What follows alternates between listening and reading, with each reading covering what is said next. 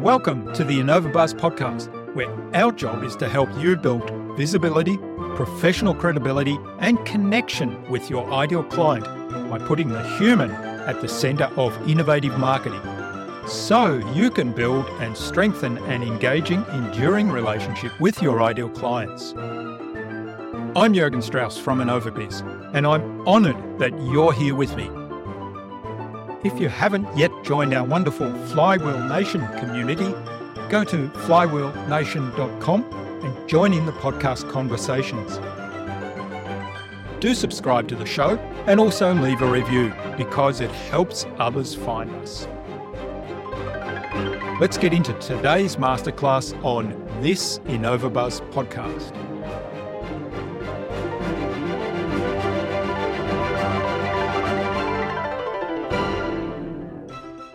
Go out there and be a little more proactive, talking to investors and meeting investors and talking to them, especially if they're founders, by building relationships with them, genuine relationships, coffee, staying up with them, hanging out with them, not necessarily doing what they do, but also becoming a voice and a brand of yourself where you're able to talk to investors one-on-one, maybe through email. If you start learning how to communicate with people through email or text, it's going to be a lot easier to raise money.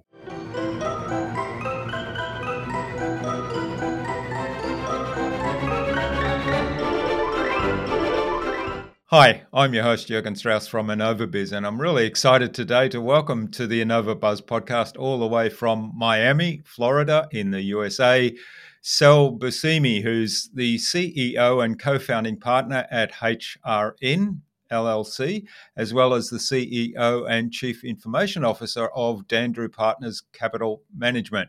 Welcome to the Innova.Buzz podcast, Sal. It's a real privilege to have you as my guest. Jürgen, it's a pleasure and a privilege to be your guest. Thank you very much for having me. Now, your work involves a lot of capital raising and financing businesses. So I'm really looking forward to learning a little bit more about that, because that's an area that I'm not at all familiar with. And one of the things that's fascinating, and I was reading a little bit in your book, is the money mindset that people bring into the area of financing and raising capital. So I'm looking forward to learning a little bit more about that today. Before we get on to those topics, though, Sal, what's the impact you're making in the world? I think the impact is registered by the number of lives that have been saved. You know, we actually had a company back in this past February, to be honest with you, Jürgen, that was the youngest team ever to receive FDA approval in the States for artificial defibrillation device that you can use with your cell phone. So if you know anyone, unfortunately, it's become the norm rather than the exception in several states, you know, in around the world, actually, where a lot of athletes have been falling on the field, young athletes, kids, actually, both professional and, you know, from high school all the way through university and on. And we've been able to do that. And there's been a tremendous amount of impact made off of that because of lives saved. It's democratized artificial defibrillation so that every mother will have this in her purse. It's the size of your iPhone case, actually, that's charged by your iPhone. And you can actually use it to, you know, in real time, to save the lives of people who might be facing cardiac arrest. And that's the first in this class that we've seen. Philips hasn't had this technology since, you know, it's been around. It hasn't been improved for the past 30 years. So it's really interesting to see what happens, especially with the democratization and mobility of technology today to be able to help improve people's lives. And we do that that's a very simplistic view of it, using devices, but also through immunological therapeutics and treatments of diseases. We've made tremendous headways through the companies that we've invested into and allocated capital into through HRN, which are mostly life science companies and some technology companies too. Fascinating. Well, you know, there's a big impact there, and it must be very gratifying to see your contribution there that sort of translates into people building something that makes such a big difference. Mm-hmm. Yeah, it's really, I think everybody wants to, you know, change the world. They want to make an impact, and that's really what a lot of investors want to do, especially investors that are worth over $100 million. They're not really looking for the extra zero. What they're really looking for is what's the legacy. They're looking for an extra paragraph in their obituary, if you will, right? Well, you will be remembered for somebody who sat on the board, somebody who invested in this, somebody who pioneered that, somebody who financed these people who helped make, a lot of these therapies and cures actually become, realistic. Hmm. Yeah, well, that sort of prompts an interesting question because reading through your book, and I'm only partway through it, about the mindset that wealthy individuals, and you define wealthy individuals as those that are sort of 100 million plus uh, net worth, I guess, that they bring a different mindset to most other people who might be wealthy in terms of having, say, millions, but not at that level. Talk to us a little bit about that mindset of it's not about the money, it's about what impact I can have, it's about what legacy I can leave, what I can build and leave behind when I'm no longer here.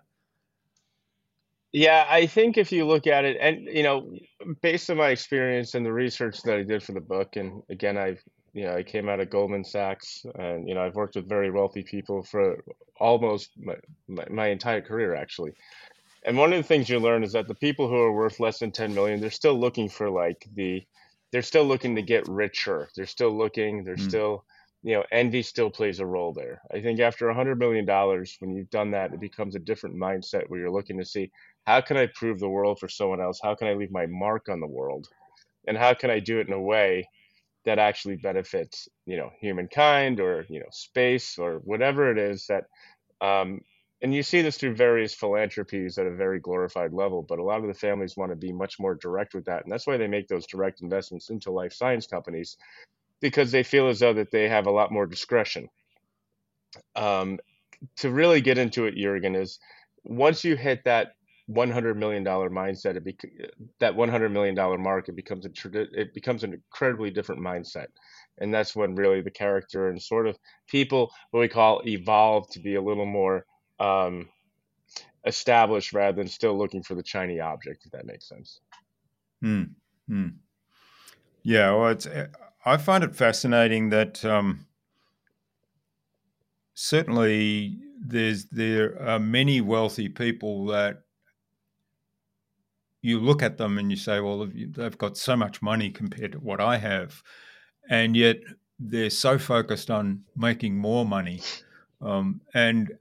And what you're talking about is the next level where people have let go of that and are contributing back in some way, whatever way I, they find I meaningful. think How wealth did is relative, right? I mean, it's Yeah, what you think is wealthy is what somebody else. But if I'm drawing a line in the sand, it's $100 million, and yeah. that's the point where I think you're deep into nine figures now, and you have a different reason for living.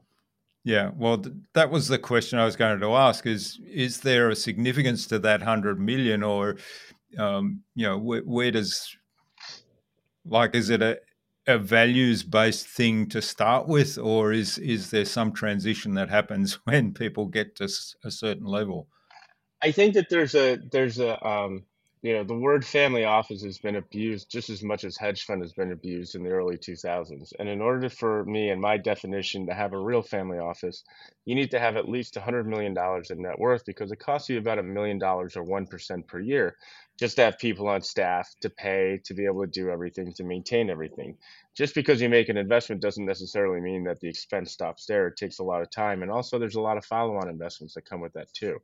And people who usually come to the $100 million mark really understand their place in the world as it relates to their responsibility. I'm not saying that they're not looking for an extra zero too. Many of them are, but it becomes sort of a showstopper at that point where people are like, okay, I can afford everything for everything I want and everyone who I love for the rest of my life, and I can afford to have my own family office. But at the end of the day, how do I want my kids and my grandkids to speak of me of?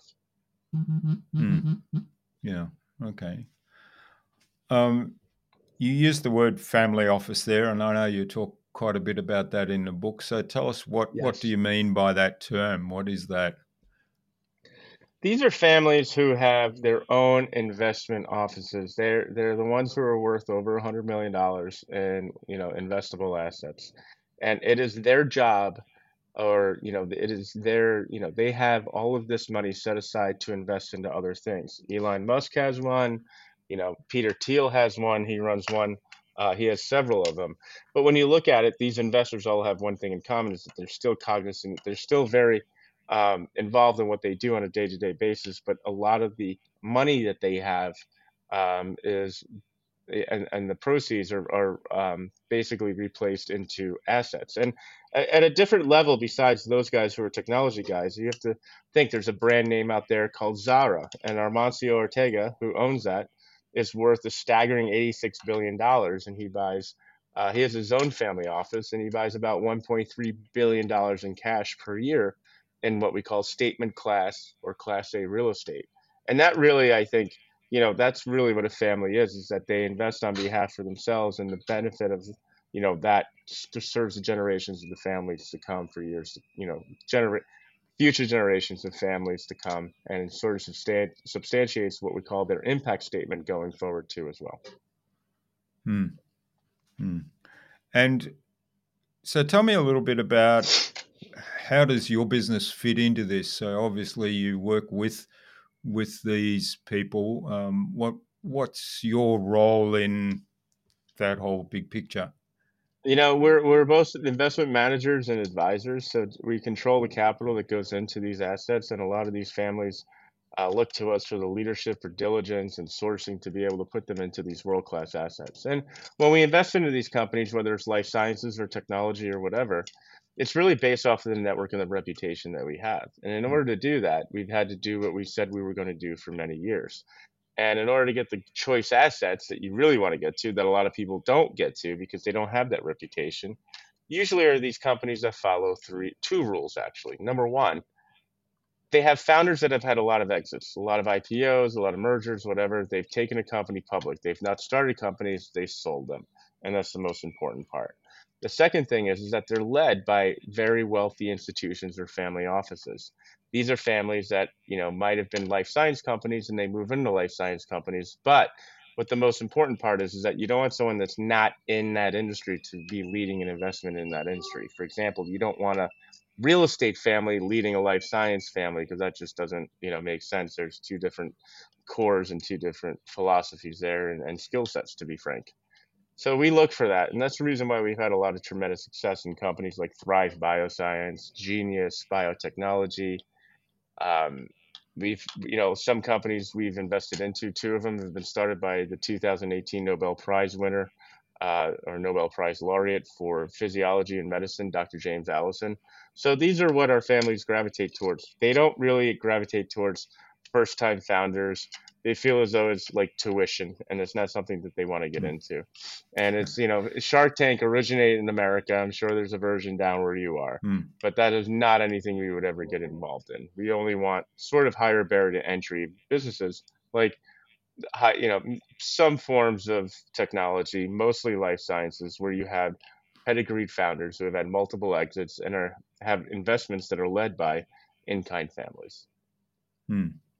So looking for proven track record. Absolutely. We bet on the jockeys, not the ponies. I love the metaphor.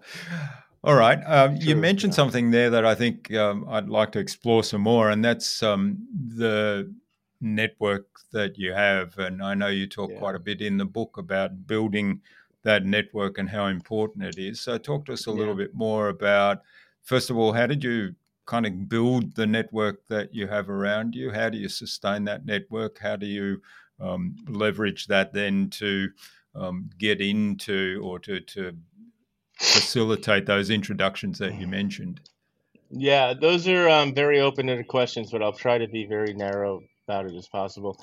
These are families that I've known for many years since leaving Goldman Sachs. They're mostly real estate families, and they all know people. And if you have a reputation and a track record, success begets success. So other people naturally want to come on. About 20 years later, since leaving there, we still have a lot of the families that I've worked with, and it's all about the networking. And if you have a good network, you're going to find the best deals, and especially if you are working in an industry such as engineering, you know nothing about venture capital or the buy side or private equity. So any opportunities you're seeing are really coming from your friends. And we saw this during the pandemic, where a lot of people who are doctors here in America and other types of investors who are not sophisticated, they went head into other things such as Bitcoin and NFTs and other things because that's all their network knew. Their network did not know Class A real estate in Miami or New York or Las Vegas for that matter or Southern California.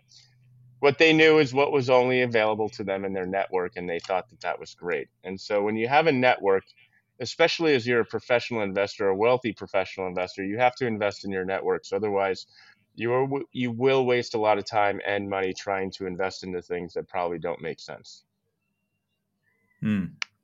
So investing in the network, is that, are you talking financially here, or talk to us a little bit more about that? Both. Yeah. In my book, Investing Legacy, I profile a family that, travel the world 220 days a year. Is that expensive? Of course it is. Does it take a lot of time? Of course. Is he a very powerful, persuasive, and influential person? Of course he is. And so that's the price you pay for it. And I think with a lot of, LinkedIn and other apps today that you see today, and especially with the advent of Bitcoin, you've seen a lot of people who have they become more transactional rather than relational, Jurgen. Does that make sense? And so that really is not anything that anybody really wants, of any significant worth really wants to deal with. If somebody's chasing you and they're very wealthy over a deal, it sort of sends off sort of a vibe that they don't really know what's going on. For me, the network is important. And I moved to Miami cognizant, I made the cognitive decision to move down here because you have a lot of LATAM's family down here from Latin America. You have the continental Europeans, and of course, also you have the New Yorkers too. And that's really brought a lot of opportunity for us to be able to invest into better opportunities. Some things, for example, are a UK football team that we'll be doing, or some other industrial logistics opportunity here in the States. So the example you mentioned about traveling the world, that's to really have those personal interactions as opposed to just comments on LinkedIn, as you Yeah, pointed I out. mean, anybody can, I get approached on LinkedIn probably 20 times a day to invest in things I would never invest into, right? I mean, it's easy, but we still are humans, and humans still have serotonin, and they still like to meet other people and, and get to know those people. I can tell you, nobody's going to write a check in any company without spending their time with you first. And every due diligence meeting, you might have spent a lot of time on Zooms, but if you're meeting with like an endowment or a family before they write a check, you're flying to that city to meet them, and they want to see you, who you are, what you look like, how you operate, because there's a lot more there that that you can learn in the body language of someone rather than seeing how they work, maybe on a digital one-dimensional type of environment. Yeah, and I think there's a big lesson in that. One of the things that I talk about quite a bit in the marketing world is making marketing more human, and it's very much about what you've just said there, is that nobody's going to buy your product sight unseen unless it happens to be a perfect match and it's relatively low cost, but nobody's going to buy a high ticket item and unless they've had a chance to build a relationship first, and it's very much in parallel with what you've just said in the Yeah. investing world. One of the rules I say is that nobody's going to invest with you until they spend their time with you first. Yeah. It's true. Yeah. Spend the time with you first to get to know you before they spend the money. All right. So coming back to raising capital, so turning it on its head, I guess. Some of these innovative companies are on the other side of what we've been talking about, I guess. They're looking for capital. They're looking for people to invest and help support them take an idea to become reality that they can then make a difference in the world with that product or service, whatever it might be. Yeah. What are some of the key things that they need to be aware of to, I mean, Who are we've they? talked a lot about The networking, but investors or yeah, the companies? the companies that are looking to raise capital to fund an idea or fund a product. They got to tell a story. If you think about it, everybody can remember the plot line to the Star Wars trilogy, but nobody can remember their basic, biometrics. Nobody knows that. Mm. Nobody remembers anything as it relates to numbers or data. And I think it's largely as a result of social media and, figures being shoved down our throat all the time. What really happens is that people really will understand a story. And if you have a good, compelling story, that's going to be able to hook someone's attention to be able to build that relationship to move further. I think too many people come in and they see a rich investor or an institution and they start immediately pitching them. They're like they're looking for marriage on the first date. And they don't bother to build a relationship. And it's kind of creepy when you think about it, right? Is Mm. that nobody wants to commit to anything long term without having some sort of an understanding of what's going on.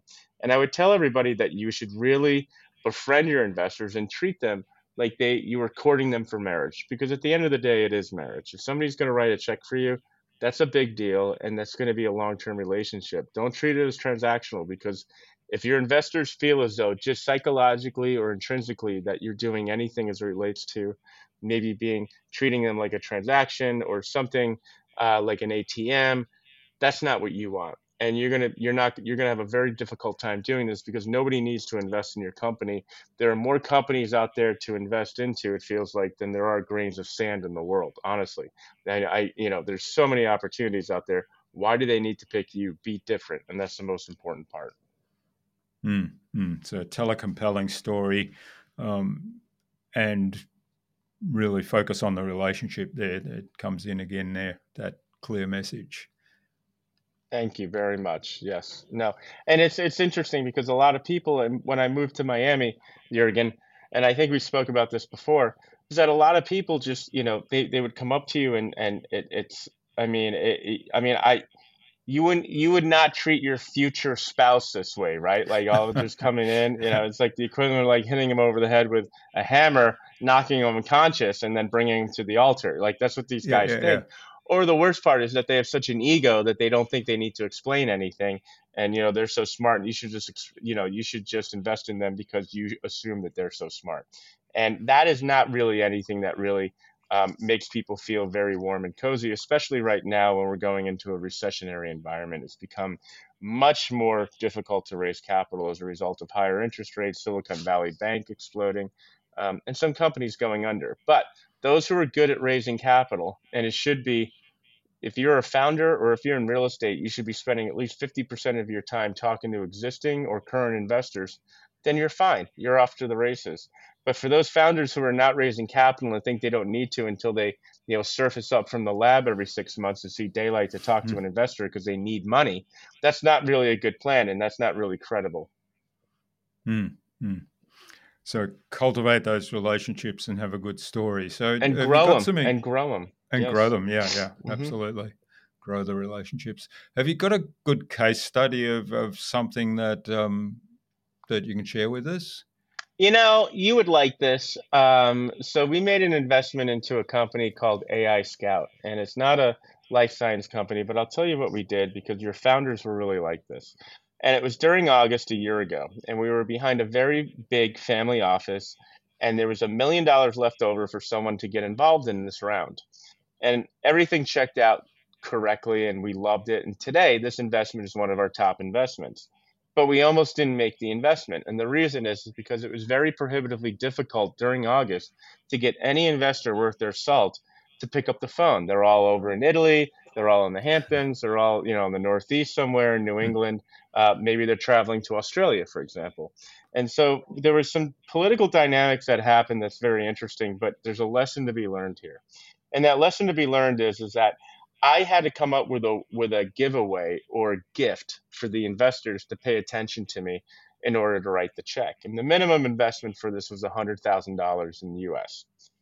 What I did was, and I don't know if you remember this, but there's a football club in London called Chelsea, and Chelsea Mm. you recently switched hands. It was Abramovich, the Yeah. oligarch in Russia who owned it, and then Todd Bowie bought it. And what happened was is that I called the CEO and I said, look, if you could, now that Todd Bowie bought this and he's a big investor into AI Scout, could you please see if you can get autographed jerseys by the entire team for each individual investor who comes into AI Scout?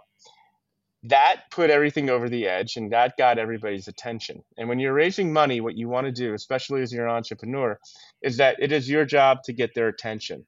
Attention's Mm. the new oil today. People pay a lot for it because it's worth a lot. It's worth actually more than oil.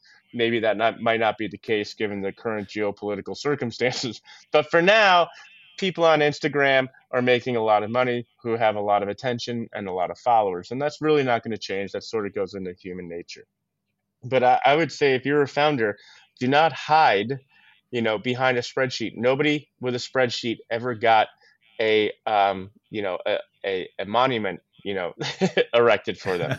Yeah. Nobody with a, no committee ever had a monument erected to them. So you have to be the person that's always out there being the showman. And that's a skill that you need to learn is how to interact with people. You could be very intelligent and be very credentialed and have the best degrees and a Nobel Prize. However, even the Nobel Prize winners I know are very good at salesmanship and commanding the attention of people and keeping them compelling by being able to tell a story in a way that people can, attach themselves to or step into, if that makes sense. Absolutely. And I love that case study. I love the example. One of the things that it also highlights is that you need to be innovative in the idea of how you capture that attention. For example, Yeah. What gift do you bring to people that are already net worth hundreds of millions of dollars individuals, or what gift Something they're can not you? going to get. Yeah. Yeah.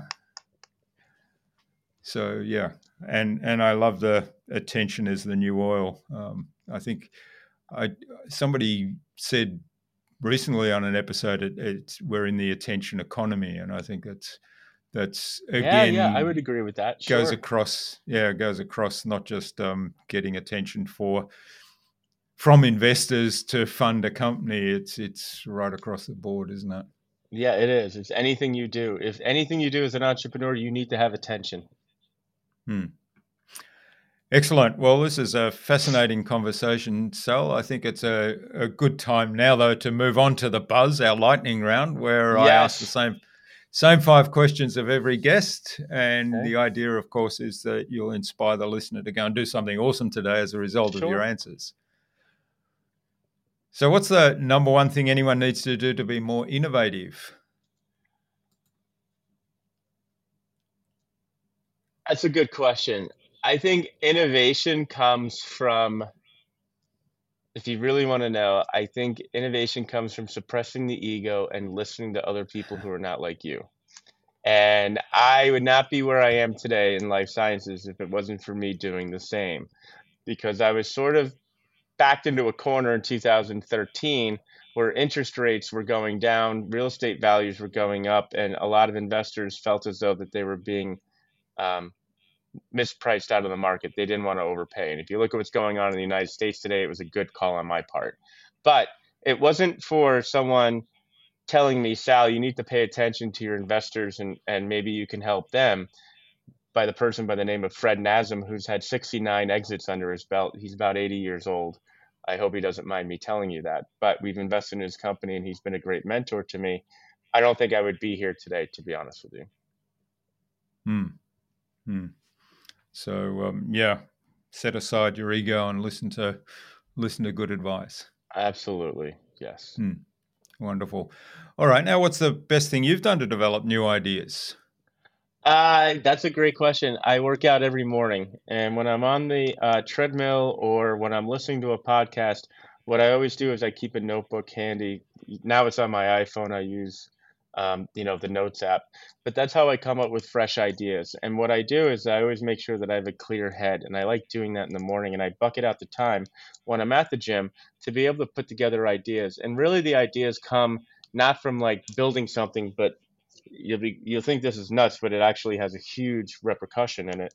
is networking other people with other people in kind. Like, hey, we just made an investment with this guy, Jurgen. You'll like him. He's really into life sciences.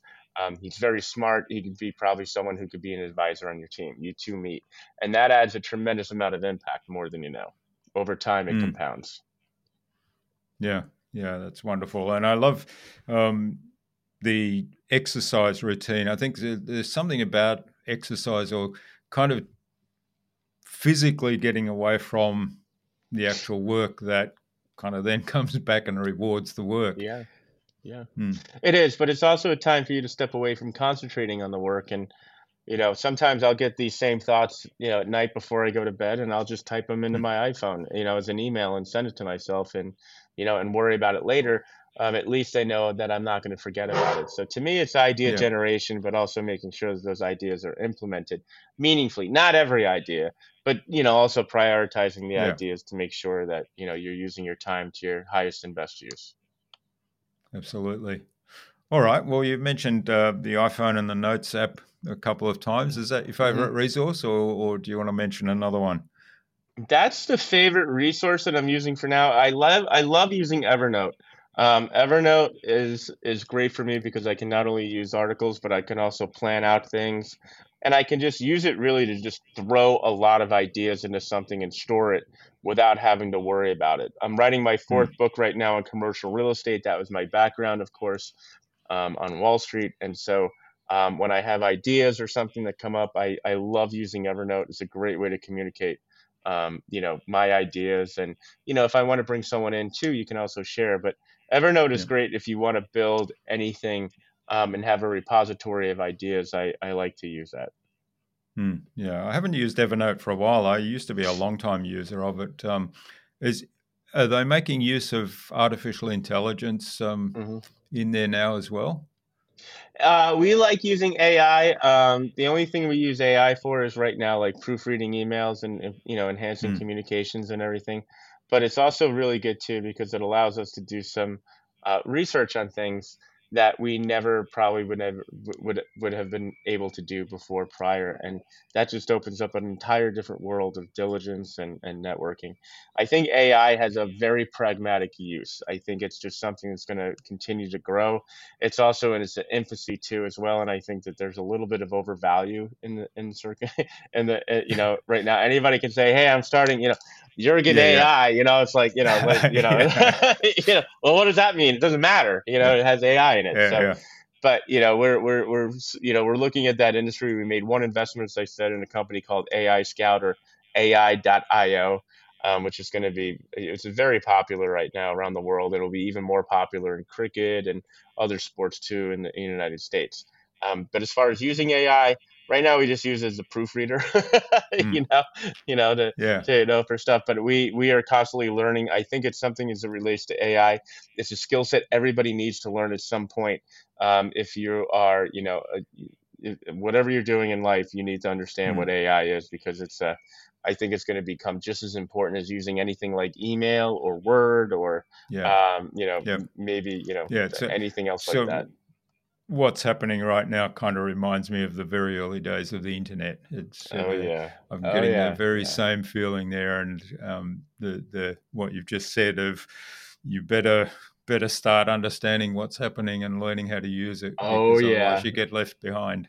Oh, I buy Mm. all sorts of courses and stuff and I learn and everything, and you have to say thank you and please in the prompt and all that, or otherwise, your Yeah. overlords might, and it's true. People are like, you got to be kidding me. Like, Oh, nope. I'm absolutely. like, nope, you got to do that. So it's Yeah, it's a absolutely. it's, it's a new I world, say, well, yeah, I say, okay, it is a machine, but you can actually practice being kind. And I've been blown away by some of the responses. I once went back and it gave me some information that just blew me away, and I was so excited by it that I typed back in, "Thank you for all that information. This is just awesome."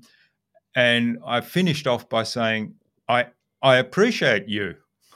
and and the response just you could have blown me over with a feather. The response was, "Thank you. I'm glad I could help. If you have any future needs or whatever the standard kind of thing is, if you have any future needs, come back to me again." And then it said, I appreciate. I value your appreciation, or something like that. And I thought, Ooh, wow, that's almost that's ooh. almost You see, that's em, where em, AI, yeah, it's empathy, right? Look at that. yeah, Once it starts getting empathetic, then you don't know anymore, right? I mean, yeah, then, yeah, then humanity will cease to reproduce at that point. But yeah. Yeah, we're probably about 10 years away from that, but it looks like it's going that way. yeah. Anyway, all right. Well, coming back on track for the buzz round, what's the best way to keep a client on track?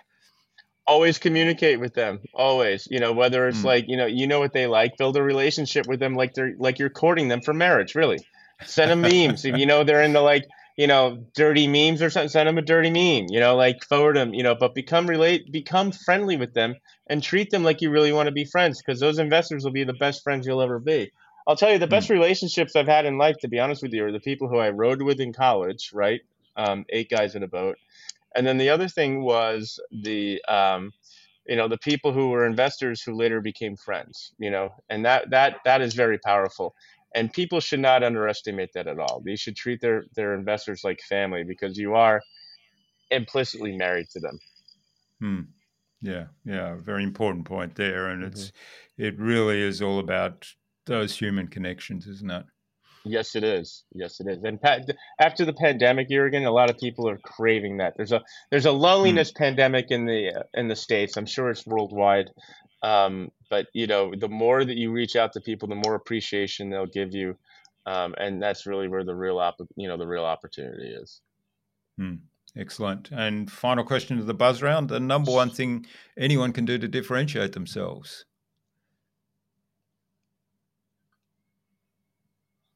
Send out emails once a week to your investors. Really, send out an email. Invest in something like Mailchimp or something, and just differentiate yourself by communicating to people what's going on in your business. Invite them to be a part of the story, like they're being a part of the Star Wars trilogy.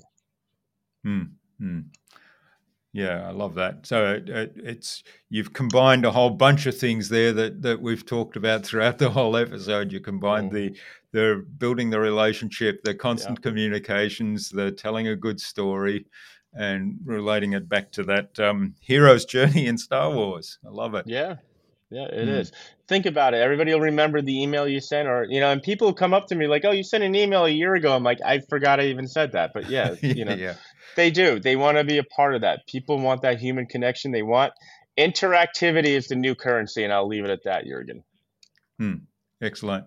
Well, this has been fabulous, Sal. Thanks. Now, where can people find out more about the work you do, find out more about you, and maybe even reach out and say thanks for what you've shared today? They can go to salvatorebuscemi.com if they want to. There's a newsletter there where we can onboard you if you click at the bottom of the page. But if you also want to send an email to me too, and you want to be onboarded, or you want to connect with me, I can onboard you onto our family office by you can send an email to sal@hrn.llc. That's SAL at HRN, Harlem River Navy.llc.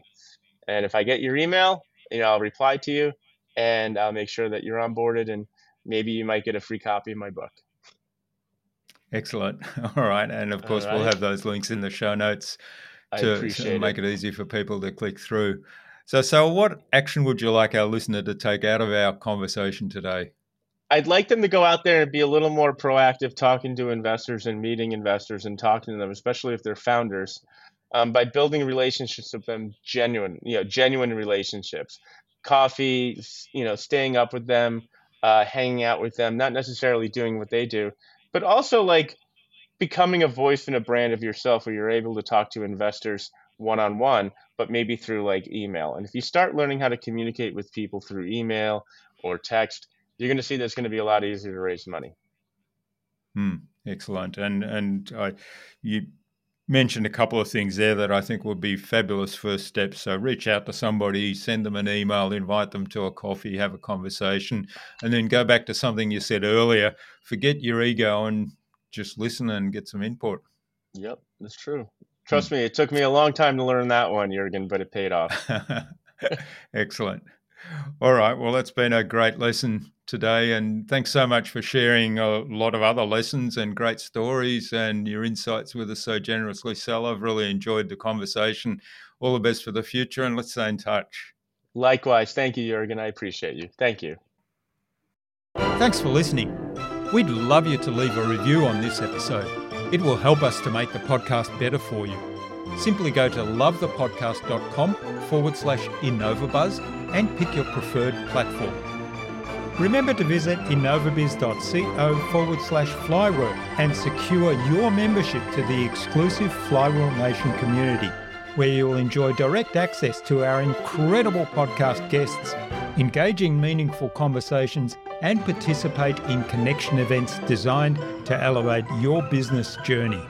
Don't miss out. Join Flywheel Nation today. Tune in again to the next episodes of the Innova.Buzz podcast, where we've got yet more fantastic guests lined up. Until next time, I'm Jurgen Strauss from Innova.Biz. Remember, be awesome and keep innovating.